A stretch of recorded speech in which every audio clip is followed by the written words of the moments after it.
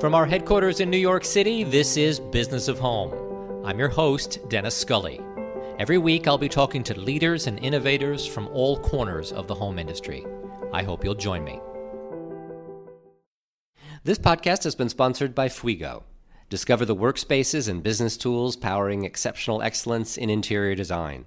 Fuego's 18,000 square foot Park Avenue studio includes beautiful workspaces and material and product samples from thousands of top A&D vendors in the world's largest lending material library. Now available to interior designers everywhere, Fuego's modern project management software was tailored to solve the business needs of groundbreaking designers at Fuego Studio. Visit fuegostudio.com to book a tour. That's Fuigo studio.com. And now, on with the show. My guest this week is Jonathan Adler, potterer, retail mogul. Jonathan, so nice to have you here. I'm so happy to be here. Thanks for having me. It is a pleasure. The office was pretty excited about your arrival, so you have a lot of fans in-house. Oh, well, the office, everybody there is so super cute and millennial and like smart seeming. I kind of want to just move right in. Are you accepting internship applications? Well, I think you'd fit right in here at the Business of Home. It felt like home. Right? Yeah. Totes. Yeah. Although I feel like it needs a little bit more joy in our office, so we're going to have you work on that. There could be a few. There were some accessory opportunities that I spotted with my eagle eye. Yes. So, as you and I were just talking about, I want to quickly tell people your origin story because I feel like so much of what we're going to get to comes from you being a potterer. It's sort of the heart and soul of who you are and what you are. It is. It's funny. I'm 100,000 years old. I couldn't possibly and yet you be don't older. Look it at I know. all. Well, you know what? I'm 52. I think I look like I'm about I look like I'm a poorly preserved 51, but I feel like I'm a 97-year-old woman with osteoporosis. Stop it. No, it's true. Actually, keeping it real, I look good for my age, but my joints are broken AF, and that's probably largely due to being a potter. But because it's rough, right? It's hard work being a potter. They make it look so easy in Ghost, but it's really... That is some back-breaking ass labor. But my point about saying how old I am and how long I've been at it is that it's so funny. Whenever people want to talk to me about what I do, even though I couldn't be older, everyone's like, so let's walk through your journey from the beginning. And I'm like, bro, how much longer? Oh, bro, like, can't do it. Yeah. It's like my journey is so very long ago and seems like such a distant memory. But, okay. So I'll zoom through it. All right, I'm going to keep this super zoomy. This is the Reader's Digest condensed version. Yeah, just because I feel like there's so many things that are happening to me today and that are happening in the world today. They're actually more interesting than my origin, but I'll tell you quickly. Exactly. That's what I want to get to. Yeah. Started as a potter 25 years ago with no sense of business whatsoever and was just unemployed, desperate for some shekels, desperate for something to do, and desperate to express myself. And luckily got an order from Barney's and filled the order, didn't know what an invoice was, and eventually built a cottage industry. And then after about 5 years as a full-time potter, building this sort of very, very ratchet cottage industry that was the business side of it was pretty ratchet. The product was really fantastic. I was sort of selling to the most couture emporia in our planet. Right. And then I got a workshop to make stuff for me. And then in the ensuing years, I've built a business in which I have 17 retail stores and extensive interior design projects and millions and zillions and squillions of employees, most of whom I love. Okay. So there's some we don't. So that's interesting. Yeah, a little shady and salty. Sure. And there's a lot going on in my world and life, and that's my origin story. Right. Okay. Right. So pottery is at the, as we said, is at the heart of everything that you are and what you've become. And do you still get to work with clay? Yes, I'm in the studio all the time. I work in white clay and I wear white jeans. So when I have clay on my pants, you can't even tell, and I'm just always in there. That's very smart. And white jeans is a signature look for you. It is my signature look, Yes. and I got to tell you, it's there's pluses and minuses to that. I saw a guy in my office today who was wearing these really nifty black pants, and he looked great, and I was just so totes jelly because I've backed myself into a corner with the signature outfit.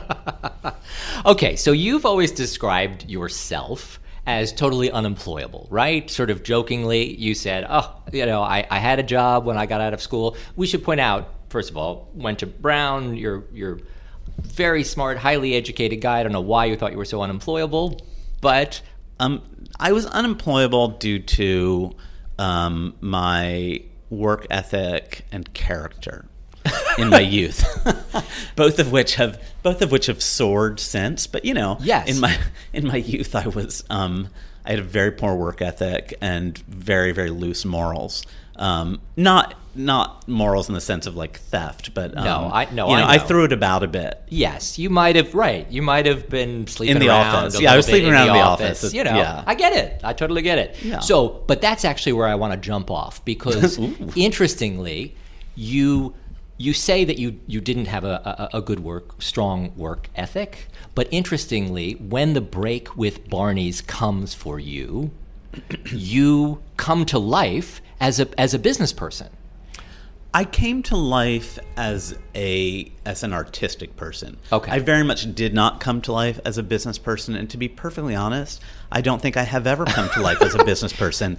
It sounds, I think that what I'm going to say will sound a little twee and insincere, but I actually mean it. All I really care about is making shit. Like, that's what I care about. Okay. To me, the business side of what I do has purely been a means to an end. And I've been very, very lucky.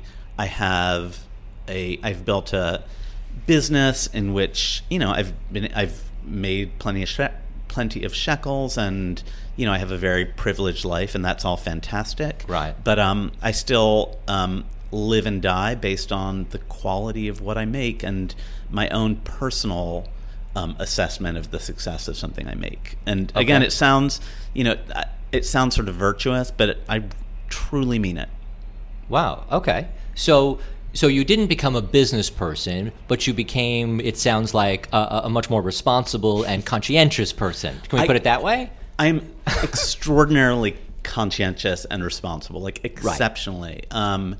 And again, though, it didn't come out of like sort of a sense of venality or actually a real knack for business. The business acumen that I have developed, again, has been in service of like a creative impulse.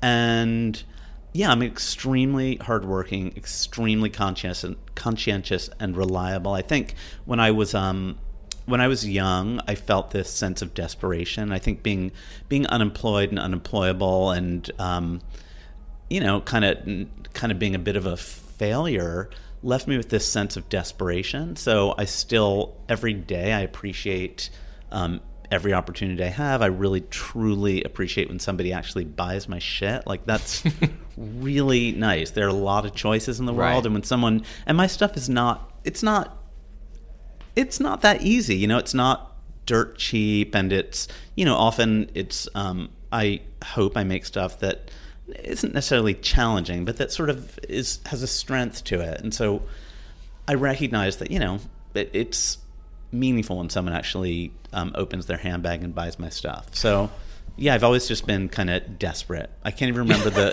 I can't remember the question. I'm desperate. Right. Okay. So and that's actually how you've always sort of described what kept you going in the beginning, was that you realized I'm desperate. I can't hold down a regular job, or so you say, because you were so busy schnogging all the co-workers and whatever, right?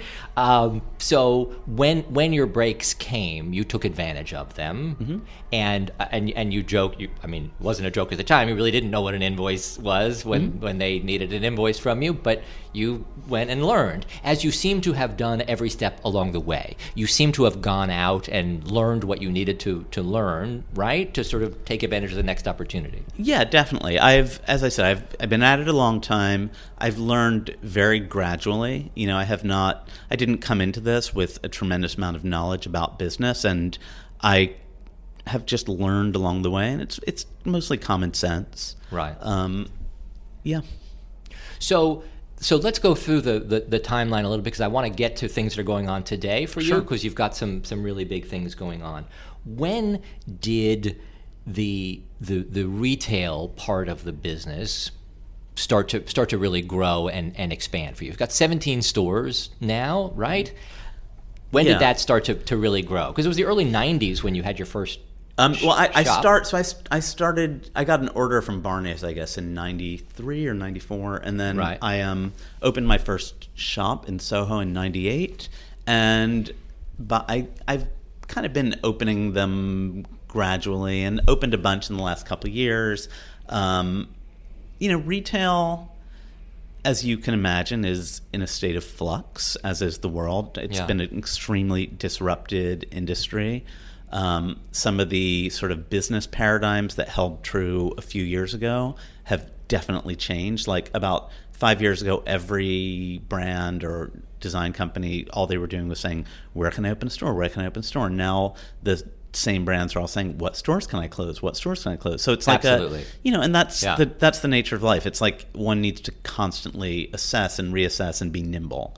And I'm always trying to be nimble, right. And I'm nimbling at the moment. Okay, so you yourself are trying to figure out where do I need to be? Do all these stores need to exist? Exactly. I think one has to constantly assess it and sort of say, all right, I opened all these stores. Is that still a relevant business model? And if so, the answer will be that it will be a relevant business model in some locations and not in others. Mm-hmm. There's still places where I should have retail stores, but I think that, not that I was indiscriminate, but I think the industry had this sort of indiscriminate store opening period that's very much changing, and it's sort of, the retail real estate bubble is kind of bursting. Yes.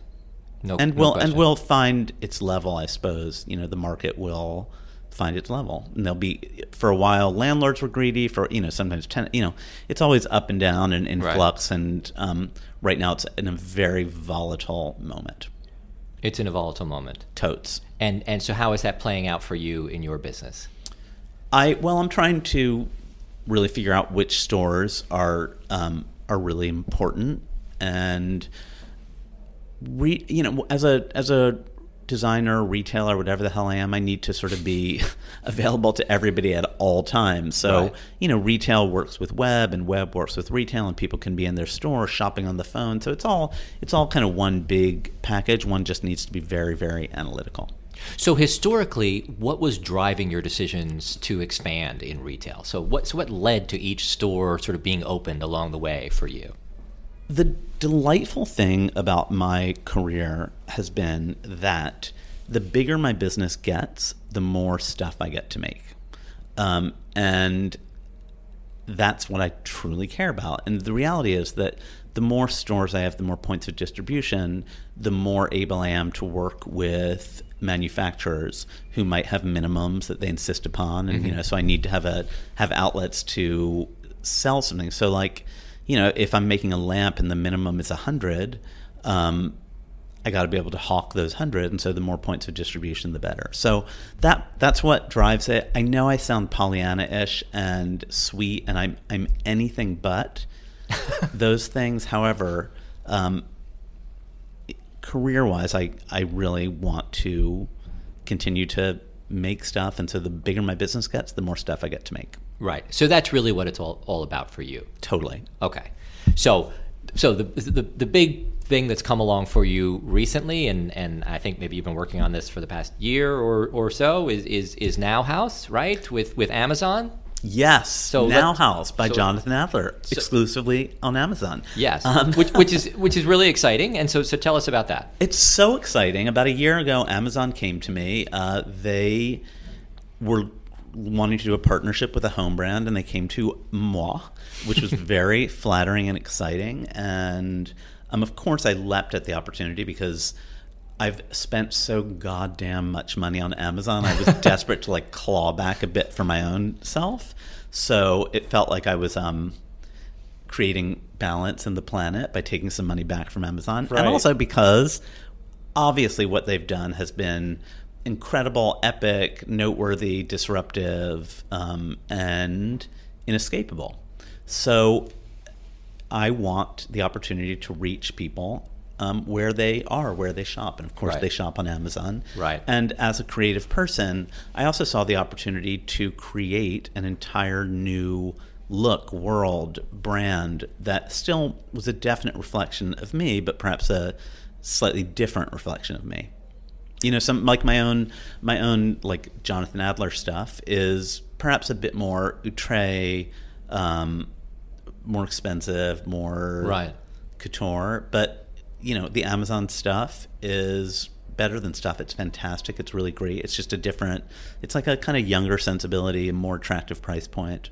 And it's really cool. I have a lot of it and I love it. Okay. Yeah. Well, so tell me a little bit about the process. So they reached out to you. They said, hey, we love what you do. We love who you are. And we want to partner with you. And then what happens next? Well, well, what happens next? I can either just, you know, for the purpose of the podcast, be like, and then you chat and you work it out and blah, blah, blah, and then you make some easy, stuff. And they were great. But yeah, it's easy. They were great. But no, the reality is that when one enters into a business relationship like this, it's extremely complicated. There's squillions of negotiations and issues and operational challenges, and absolutely nothing is as simple as it appears. No complaints, just keeping it 100. Absolutely. So, you know, there's sort of the teams of people involved in figuring out how to meet the right standards and get things to the right price point and get the right volume, and working with the Amazon team. It's fascinating, and I've enjoyed it tremendously. Sure. It's been like a really, really exciting and fun and creative process. But as you can imagine, or perhaps not, it's very, very complicated. I can certainly imagine, and I'm sure that it was the business school education you never wanted. But totes. Well, and I think that because this is a business of home podcast, I'm keeping it 100 about the business stuff, just because I think that when people who are interested in these kind of things often don't understand or realize what goes into things in terms of manpower, finances, thought, operations, logistics, like everything kind of seems cute and simple, but nothing is. Yeah. Nothing is. Right. Well, and so you've done a masterful job along the way of making it all look simple and easy, as if it was all just pouring out of you and it all came easily. So I mean, share with us some of the challenges along the way. Yeah, well, again, I'm just being honest here because I assume your listeners are interested in the business side of it. So I'm keeping it 100. But of course I try to keep my, you know, I want my stuff to feel effortless. I want my stuff to feel like it had always just been there. You know, I think that when design is really, really good, it looks like it was uncovered rather than created. Right.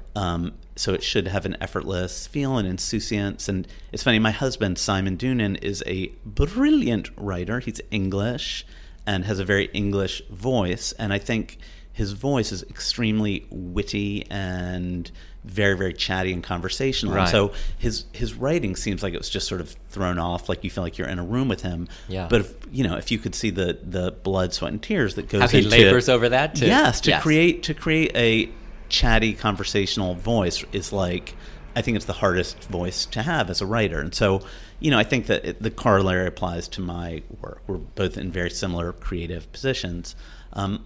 What was the point? What was the question?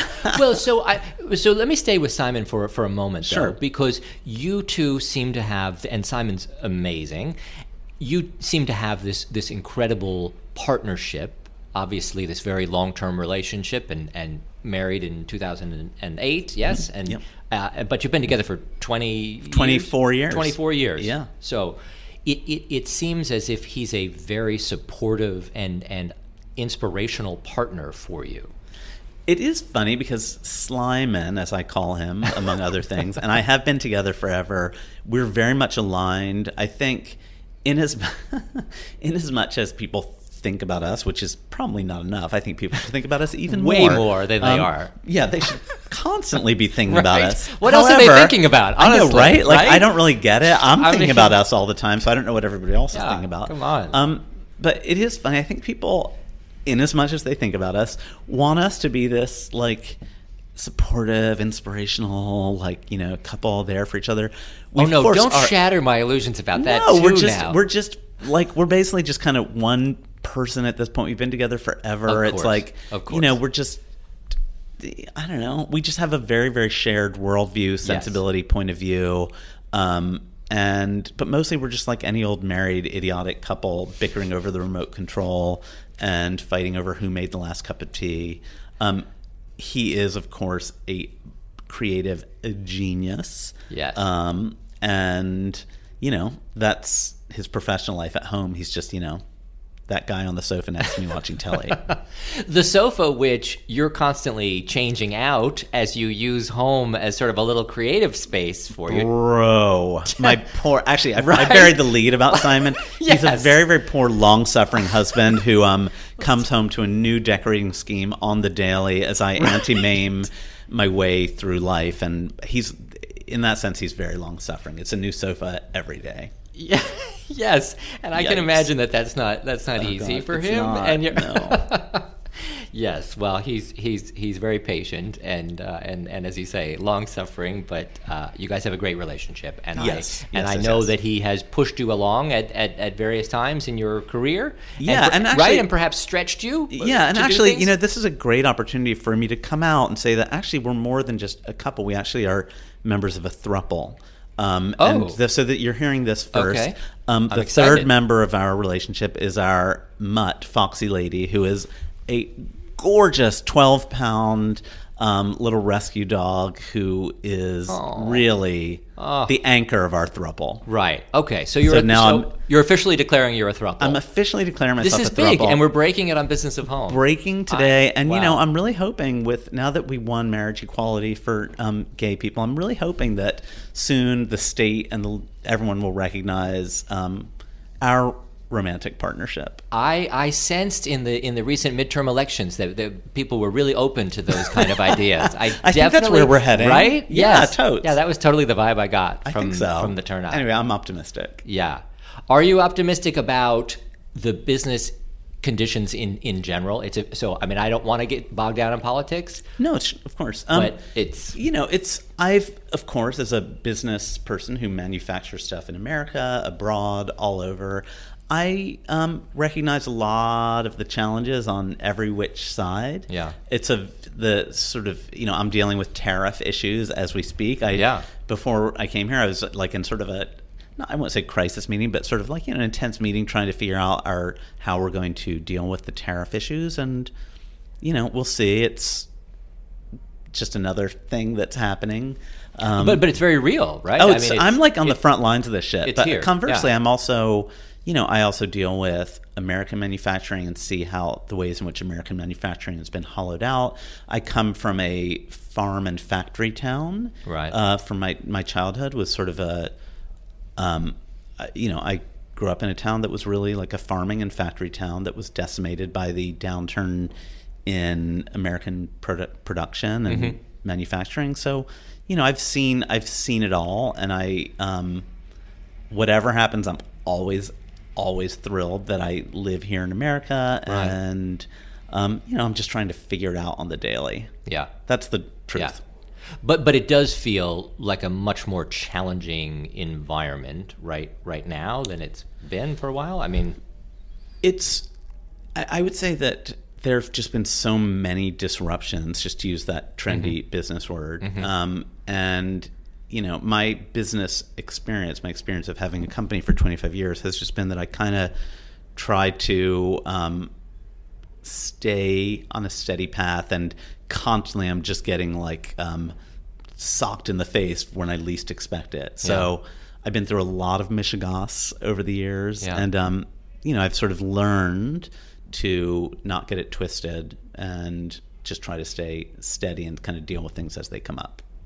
So the question that you had forgotten earlier that we were talking about was sort of, and you were great about sort of wanting to keep it very, as you say, 100% about the challenges of really growing a business. So we were talking about the fact that you've made it seem effortless and kind of magical in the way all this joy just pours on out, right? But that really along the way, I know there have been a lot of challenges, and some things worked and some things didn't, right? And I mean, yeah. Well, my 96-year-old grandmother, who she died like 20 years ago, but she said, I remember her saying to me, she said, when I was, I can't believe it. When I was growing up, I imagined that if I became an old lady, I'd be like Whistler's mother, just kind of sitting there, an Afghan on my lap, just content and placid. And she said, but you know what? The Mishigas never stops. And Mishigas, of course, is the Yiddish word for craziness. And that's true. The Mishigas never stops. Again, I can't remember what you were asking me, but I know I know. But I'm glad we covered your grandmother. I know that I answered your question. She seems like a very wise woman. You said so. There's always just Mishigas. There's a million. There's Mishigas. There's Mishigas always. There's a million things going on. There's a million things, and I've been through a billion different iterations of Mishigas. Yes. And just kind of tried to stay steady. And in a funny way, I'm not a parent, but I imagine that in a funny way, being a business owner is not dissimilar from being a parent, in that you have these responsibilities, all kinds of craziness comes at you, and you need to sort of be steady and responsible and deal with the stuff as it comes up. And again, I sound deeper and more philosophical than I am, but I'm, that's the truth. No, but you seem more burdened about it than when I normally see you. So I feel like things seem like they're weighing on you more than usual. Would you say that's fair? Well, I would say that are things weighing on me? No, I think that the reason I think things are always I'm always two things simultaneously. Okay. On the one hand, I am a very, very, very positive, upbeat, I hope extraordinarily creative, free-thinking, kind of glib and optimistic person who's like delights in and engages in the possibilities of life. Right. And then I am also always and authentically a brooding, analytical, self-critical, doomsday naysayer who's skeptical and thinks things will never work out. Right. And perhaps you're catching me more in a moment of the latter, but those two sides of me are always completely present. They're always there. Yeah, and I've said this before in another podcast, but I'll say it again. It's funny. My husband calls me Ariana Kafka because he says that he calls the sort of glib, upbeat side of me like Ariana Grande, sort of a fizzy pop princess. And the brooding analytical side is Kafkaesque, so he says I'm like Ariana Kafka, and that's exactly who I am. And I think that's an essential combination to be successful in any creative endeavor, because one needs to be creative and free thinking and open-minded, and then one needs to be analytical in order to make your creative idea come to life in as good a way as possible. We're going to take a quick break for a word from our sponsor, but we'll be right back. Discover the workspaces and business tools powering exceptional excellence in interior design. Fuego's 18,000 square foot Park Avenue studio includes beautiful workspaces and material and product samples from thousands of top A&D vendors in the world's largest lending material library. Now available to interior designers everywhere, Fuego's modern project management software was tailored to solve the business needs of groundbreaking designers at Fuego Studio. Visit fuegostudio.com to book a tour. That's FUIGO studio.com. And now, on with the show. So let's talk about how you divide your time and your various efforts and creative endeavors. So you have the retail shops which we've talked about, and you love getting to make sort of more and more product, right, so that you can share. You're also an interior designer, and how many projects or how much time is taken up with being an interior designer these days for you? We always have a few projects on the go, commercial, residential. We're working on a big hotel in Dubai right now, and finishing up some residential stuff. So there's always a few things on the go. My true focus, though, is on designing product. Okay. Like, I think that I hope my interiors are sublime and iconic and fantastic and memorable. That's certainly my goal. But I hope that, and I think that when I'm about to kick the bucket, I will probably look back on my product design as my real oeuvre.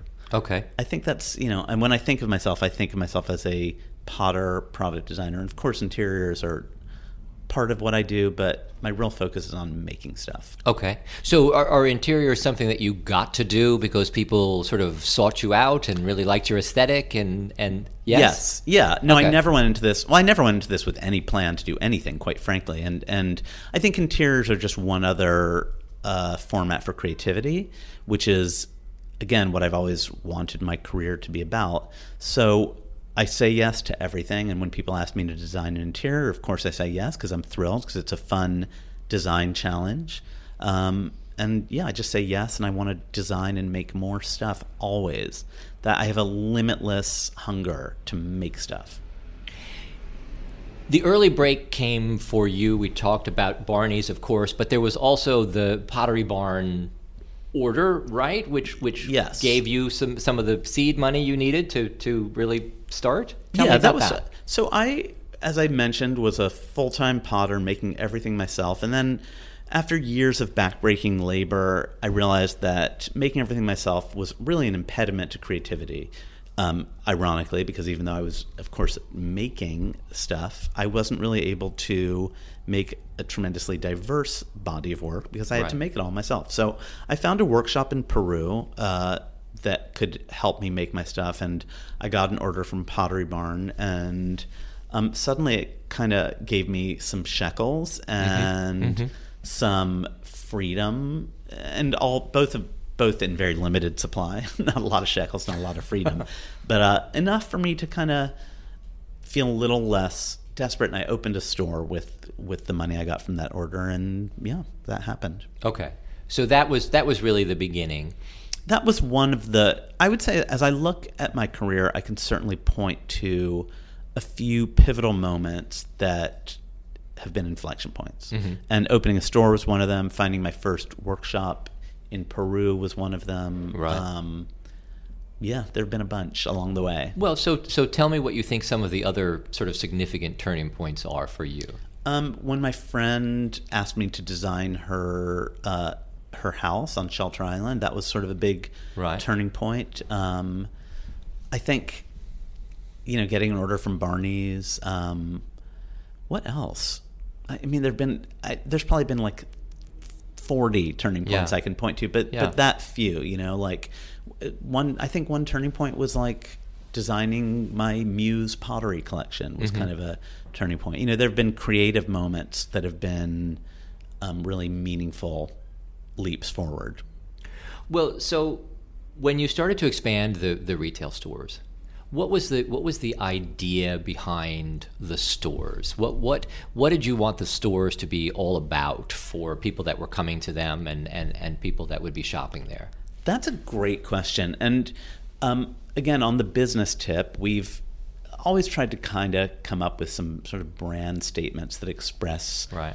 who we are, what we're trying to do. And those statements have evolved over the years. The current, we say modern American glamour. I think that captures the spirit of what I do. But the retail stores, I've always just wanted to be an expression of my design style output of me. Like, they're extremely personal.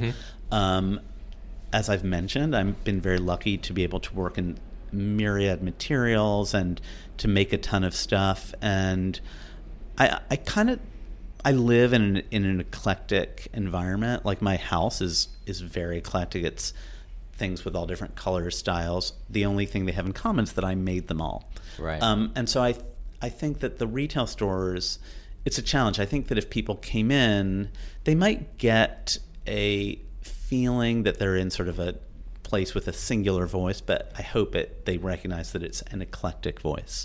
And like, I hope people come in and they're like, oh, this is cool. Like, they have somebody who made some pots, and then they obviously have somebody who's like a passionate sculptor in acrylic, and then somebody in this store is a Benchmade furniture aficionado, and then they must have found some extraordinary lighting designer. My goal would be that somebody comes into the stores and feels like they're in the presence of a collective of similar, like-minded, extraordinarily talented and creative people. And really, it's all been you. But really, it's moi. That's kind of what I want. It's like designed eclecticism. It's a feeling of sort of wonder and exploration and surprise and content. So there's a lot there, right? There's a lot there. Yeah. It's funny. There's a lot there. I'm a very, very minimalist designer. Like, when I'm designing a product, I'm looking at it and thinking, how can I pare this back? What bells and whistles can I take away so that the essential message, the gesture, is crystal clear, and whatever I want that object to say is said in the most efficient way possible. I just happen to make a lot of minimalist objects, and I think when I put them all together in a store environment, there's a lot going on because I want each object to be very communicative, minimal but communicative. And so I hope that there's just a sort of overwhelming maelstrom of content when people come in, and that it's, I hope they can handle it, spend the energy on decoding it, really look and engage with what I want to say, because ultimately design is about communication, and I just have a lot to say. That's kind of how I feel. I just feel like visually I have a lot to say. And what do you want to say to people? What's the message that you want to deliver from these products that you're making? I guess I want to make things that are extremely memorable and that will stoke people's own sense of creativity.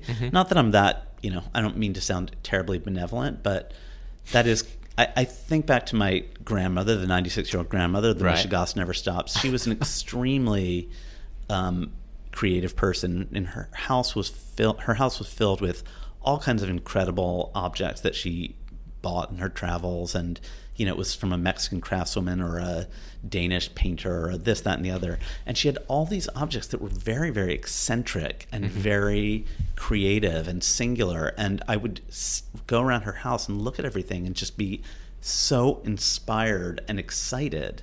And I think that my grandmother's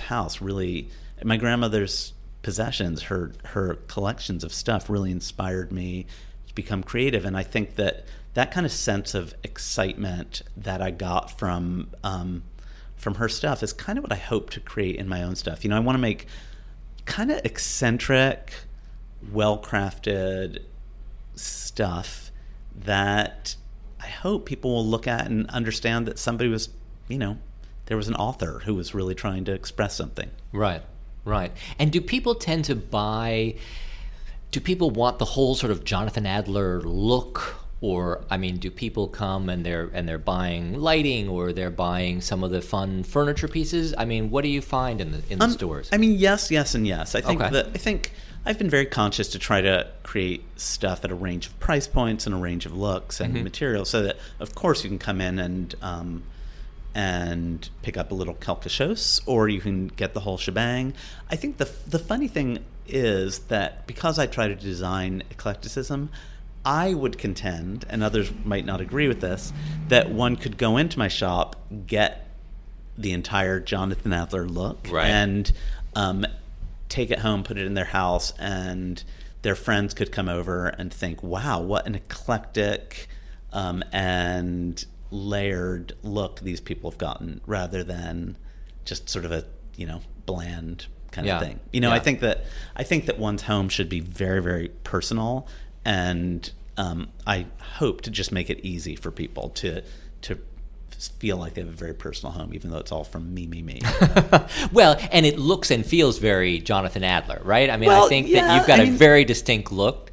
And if people start bringing in a bunch of your pieces, I would actually say yes and no. Like, it's funny. I just my house was just shot yesterday, and the photographer was like kind of looking around, and she was like, "Oh, like these are cool. These acrylic pills. Like, where'd you get those?" And I was like, "Oh, I made those." And then she said, "And what about this weird cabinet that's like has this hammered brass front and this kind of organic modern thing and the oak frame?" I was like, "Oh, I made that." And she said, "Oh, okay. What about the the glass lamp?" So there's so many different materials. And you're like, "Yeah, made that." I'm like, made made it. Made it. But that's, it's more a reflection of the fact that I think there's so much I want to say, and in the current era of global sourcing and information stuff, there's so many opportunities to make stuff in so many different ways that I would be crazy not to take advantage of them. And right. As somebody who started out making pots, there couldn't be a more analog, basic, primitive way to be a creative person. It's just me and mud and a wheel. To see my world and my oeuvre expand from one material and just me to sort of all these materials is really a reflection of how much the world has changed with globalism and globalization and the internet and technology. I am a lucky beneficiary of all that stuff. I make stuff all over the world. I have so many different ways of communicating my ideas. I went from being just like a dude, mud, and a potter's wheel to a dude with like the world at his fingertips. And who's helping you with all of that? Absolutely nobody. I do everything myself. I don't believe you. So here's the deal. When you're in grade school and you're told that you mustn't cheat, everything you do has to be your own, you mustn't take credit for anybody else's work, nobody tells you that when you're grown up, the exact opposite is true. That if you're lucky, right, you can build a business or a career in which you have people working with you and doing everything, and you get to take all the credit. And that's right. That's kind of what I've been lucky enough to build a life in which I can sit here talking to you about me, but the reality is that I have a team of brilliant, like-minded, creative people, and we really are a collective of people making and designing stuff. Right. And so is that the fabulous fantasy factory? Yes. Is that where it's all the magic is happening? Yeah, I call my Soho design office the Fantasy Factory, which is a cheeky allusion to Warhol's factory. Sure. And I hope it is a place where we create fantasies. That's kind of the idea. Okay, so it's like Wonka's chocolate factory It's in a way. Wonka, yeah, it's Wonka adjacent. Half of it's super Wonka-y because like half of the floor is the kind of creative side and the other half is like the real business side, and all the business people are like working away, keeping it real and making it happen, and then we're all like a bunch of freaks over on the creative side, like making freaky shit and hoping somebody can sell it. So how big is your team now? I guess we're probably around 50 or 60 in the corporate office. Wow, okay. And then I have, needless to say, like a squillion others in far-flung locales and all the retail stores. Got it. Okay. And so the group that's here, the group that's down in Soho, are they working on the interior design projects as well as the product development and all the various partnerships and everything? All of the above, yes. Okay. And so who are we partnering with these days? Who do we have partnerships going on with? Oh Are my you God. Still doing the creative director at Fisher-Price? Is that still? No, that was like a fun... A one-off kind of... Yeah, one-off, really fun experience. And, okay. I have a ton of different partnerships, and I wouldn't even know where to begin listing them. Right.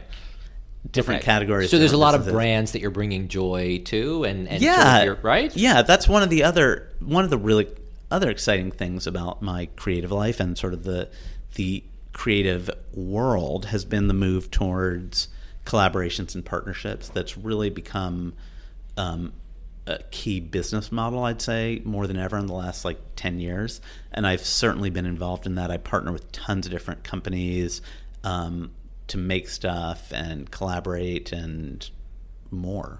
And what do you look for when you look at partnerships? I mean, obviously a lot of people come to you and want to partner with you. What's your screening for that? What are you looking for in a partner?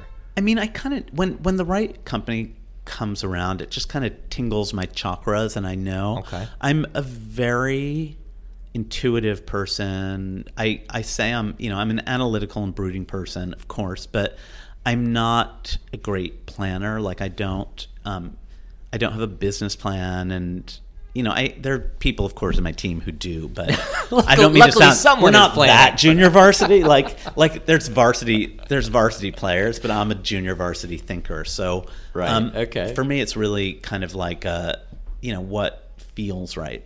Right. Okay. Yeah. Otherwise, if you don't do it that way, then like, what's the point? Creativity should be kind of magical, and it shouldn't be too deductive. Okay. So are there new partnerships that you want to tell us about? Something new that you're working on? I'm trying to think. There are a ton, and you're catching me on the spot. And okay. My publicist will supply a list. All right. Fantastic. We look forward to that.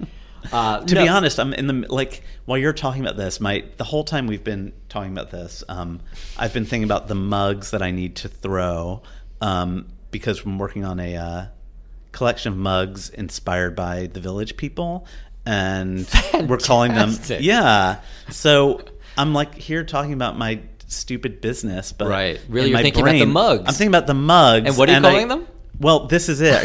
Are you sitting down? I am sitting down. This is where I had a brilliant brainwave, and this is all like the business of home is getting a scoop, because right now these mugs only exist in my mind.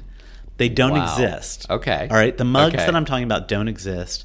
They will exist and be in stores probably in about 6 months. Okay. But I know what they're going to look like, and I need to get to the studio and throw them, and I'm going to do that after I leave here. But here's what I'm going to call them. Macho mugs. Oh, right. At first, I just thought macho mugs, and I was like, something is missing. Then I thought macho mugs. Yeah, macho mugs. Totes feeling that. Yes. Glad to hear it. So yes, congratulations. That's big. Well, you guys can judge me, because as I mentioned, these mugs I'm talking about as if they exist are in my brain at the moment. Stay tuned. We're going to get to see what they become. Yeah, I hope they become something good. And now, so are you making them for someone specifically, the macho mugs? That's funny.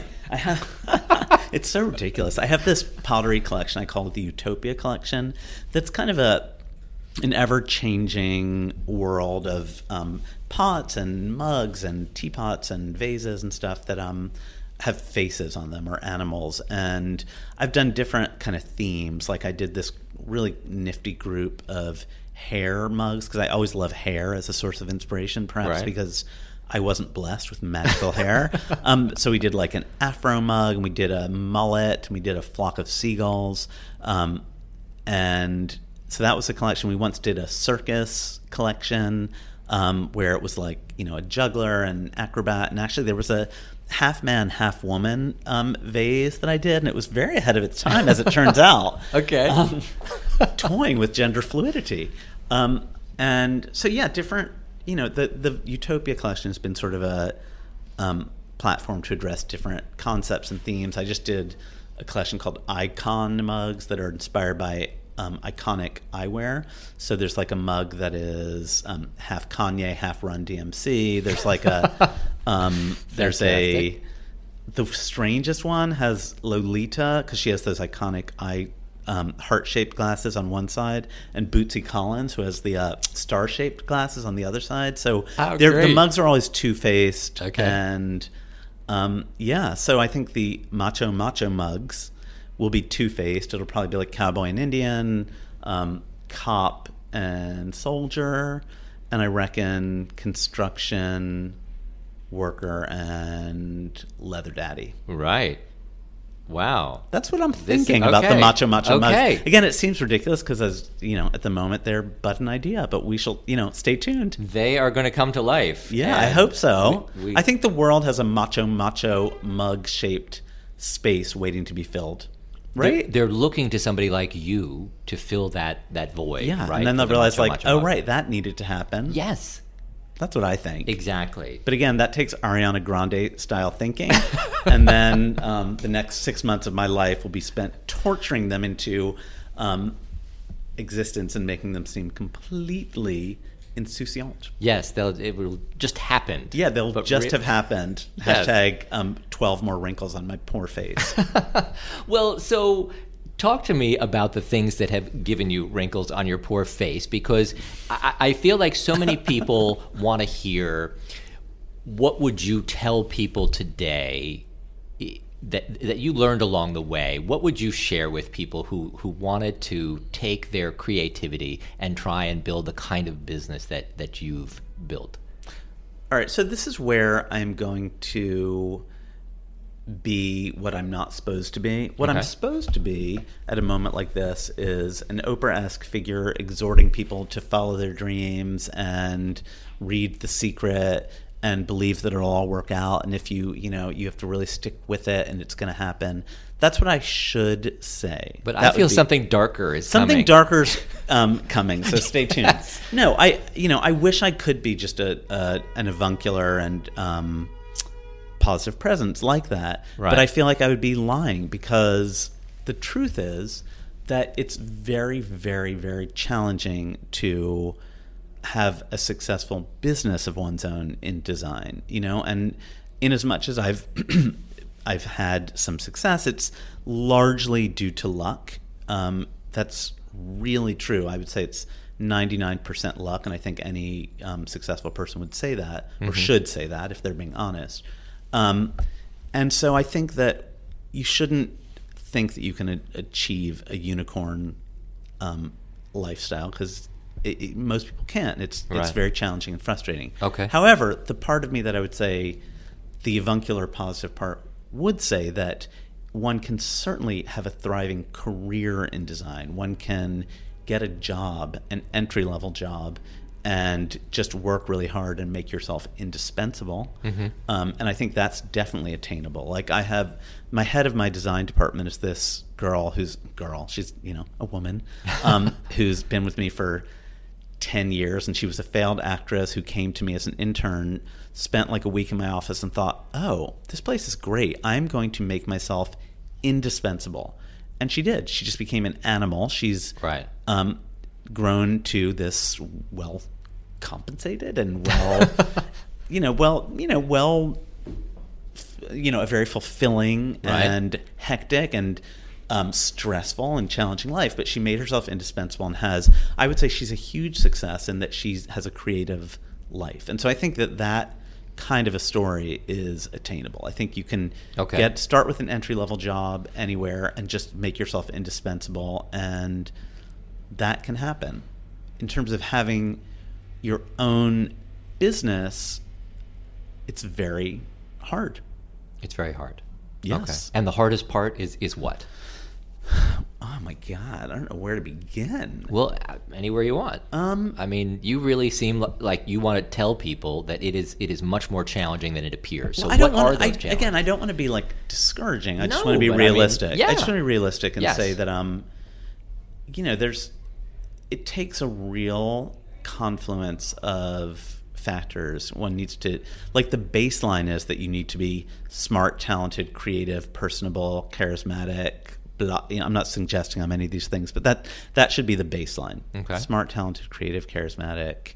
And then that's about 0.0001% of what's involved in actually making it work. The rest of it is financing and luck and resilience and stick-to-itiveness, and it's a lot. It's a strange mix. Okay. Again, I'm sorry. I'm supposed to be like all like I'm telling our listeners thought that you were just going to be this jolly figure showing up, sprinkling pixie dust, and instead you were basically saying, "Don't do what I've done. Don't go into this design business. Get out while you can." I know. I'm all like wah wah. Well, it's funny. I spoke at some Brooklyn design thingy a few years ago. Yeah. And at the end of the design thingy, some guy came up to me and was like, "Oh, you were like more interesting and more real than I expected you to be." And I was like, "Okay, thanks. I guess. Like, thank you." No, I said, "All right.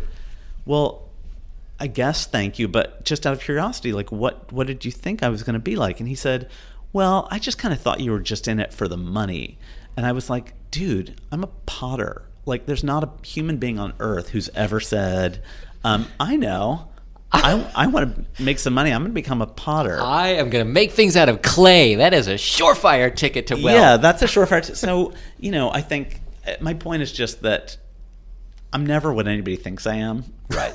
Good, bad, or other. I'm always, I'm never what anybody thinks I am. So anybody who's thinking about me, which everyone should be all the time. All the time. Let's all reiterate the time, that. I should be everybody's preoccupation. And if I'm not, then I'm just like, wait, what are you thinking about? Exactly. But whatever you think of me is probably false. Keeping it 100. Because you're much more complex than that, and as it turns out, so is having your own business. So is life, right? I think so that's the thing, and I think that's I guess that's probably, if there's one message of this podcast, is that things are really like complicated, and there's highs and lows and ups and downs, and a lot of thought goes into everything, and I think.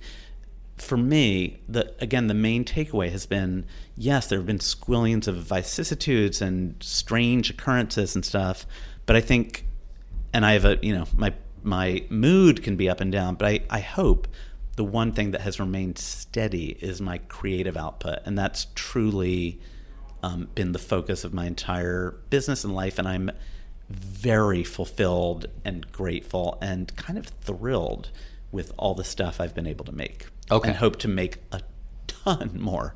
That's my goal. Stay tuned. Right. Okay. So that's why you stay in it, as challenging as it has been for you, right? Yeah. I mean, I'm also a very, very privileged person, so I would never say that anything's been challenging. Like, that would be disingenuous. But, but yeah, all the mishigas that I do go through, and as much as, I'm certainly not like a trauma surgeon or a soldier. Like, it's not, I don't have those challenges at all. However, the stuff, the business challenges I do go through are all in the service of being able to make macho mugs. Yes, because you really just want to be creative. And I just want to make macho mugs. I want to be able to wake up and think, I need to make some macho mugs, and then have a business, a team of collaborators, resources to make macho mugs and make them as good as they can possibly be. Yeah. I think they're getting better by the minute. I know. Right? And yet they don't exist. They're just in my little brain. Again, stay tuned. But I feel like the more you say macho mugs, like the farther along they're getting, and they're right? They're really coming to life. I think there's an inevitability, and I think we all know it. I do too. No, it is happening. Yeah. It's happening. This really is, and it's exciting.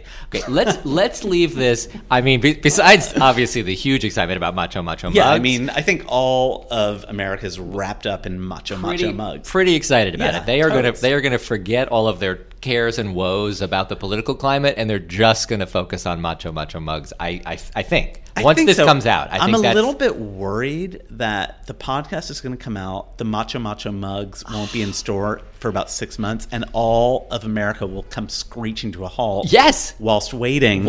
Exactly. Yeah. I'm worried. I don't want to drag down the... could lead to the next recession. That's what could tip, right? That could tip the scale. You know what? I got to get to my studio and make those fucking mugs. Could it not take 6 months, No, please? you know what? I'm going to drop everything. Okay. I'm going to tell my workshop to stop and just go into heavy production on macho mugs. Right. That don't currently exist. Yes. Except for in my mind's eye. Right.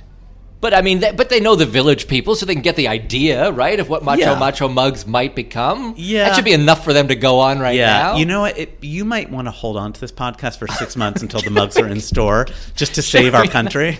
Should we not air it until you're ready? No, it's not fair to our country and our national economy. Well, I am really worried. This could tip the scales. This could lead to the recession. Is everyone just waiting for the mugs? Okay, let's end on a high note here and tell us what you're most proud of that you've done, because you've done so many great projects and really fun projects.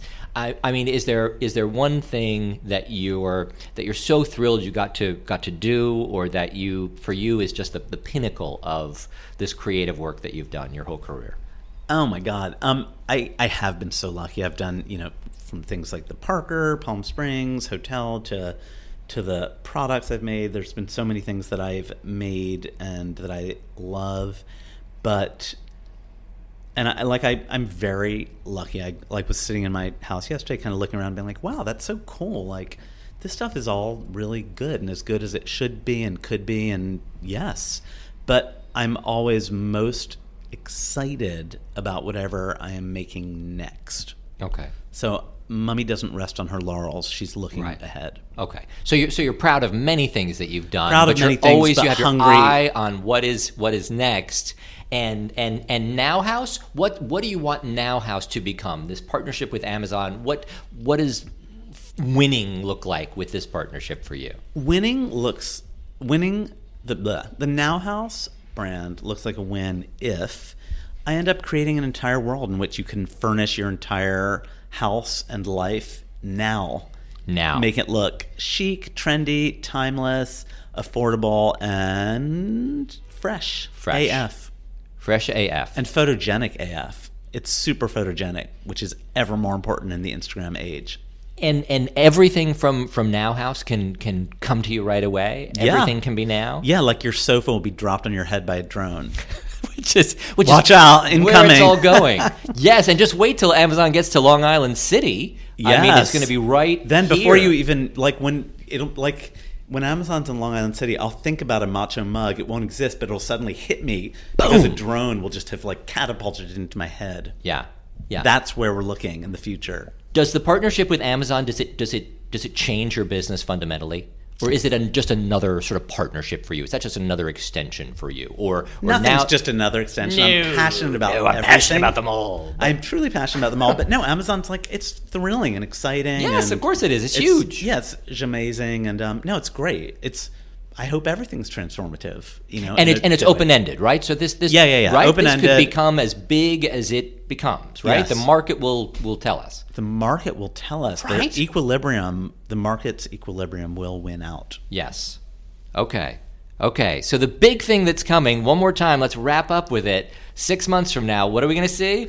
You're going to be clobbered over the head by a macho mug dropped from a drone. That is really something to look forward to.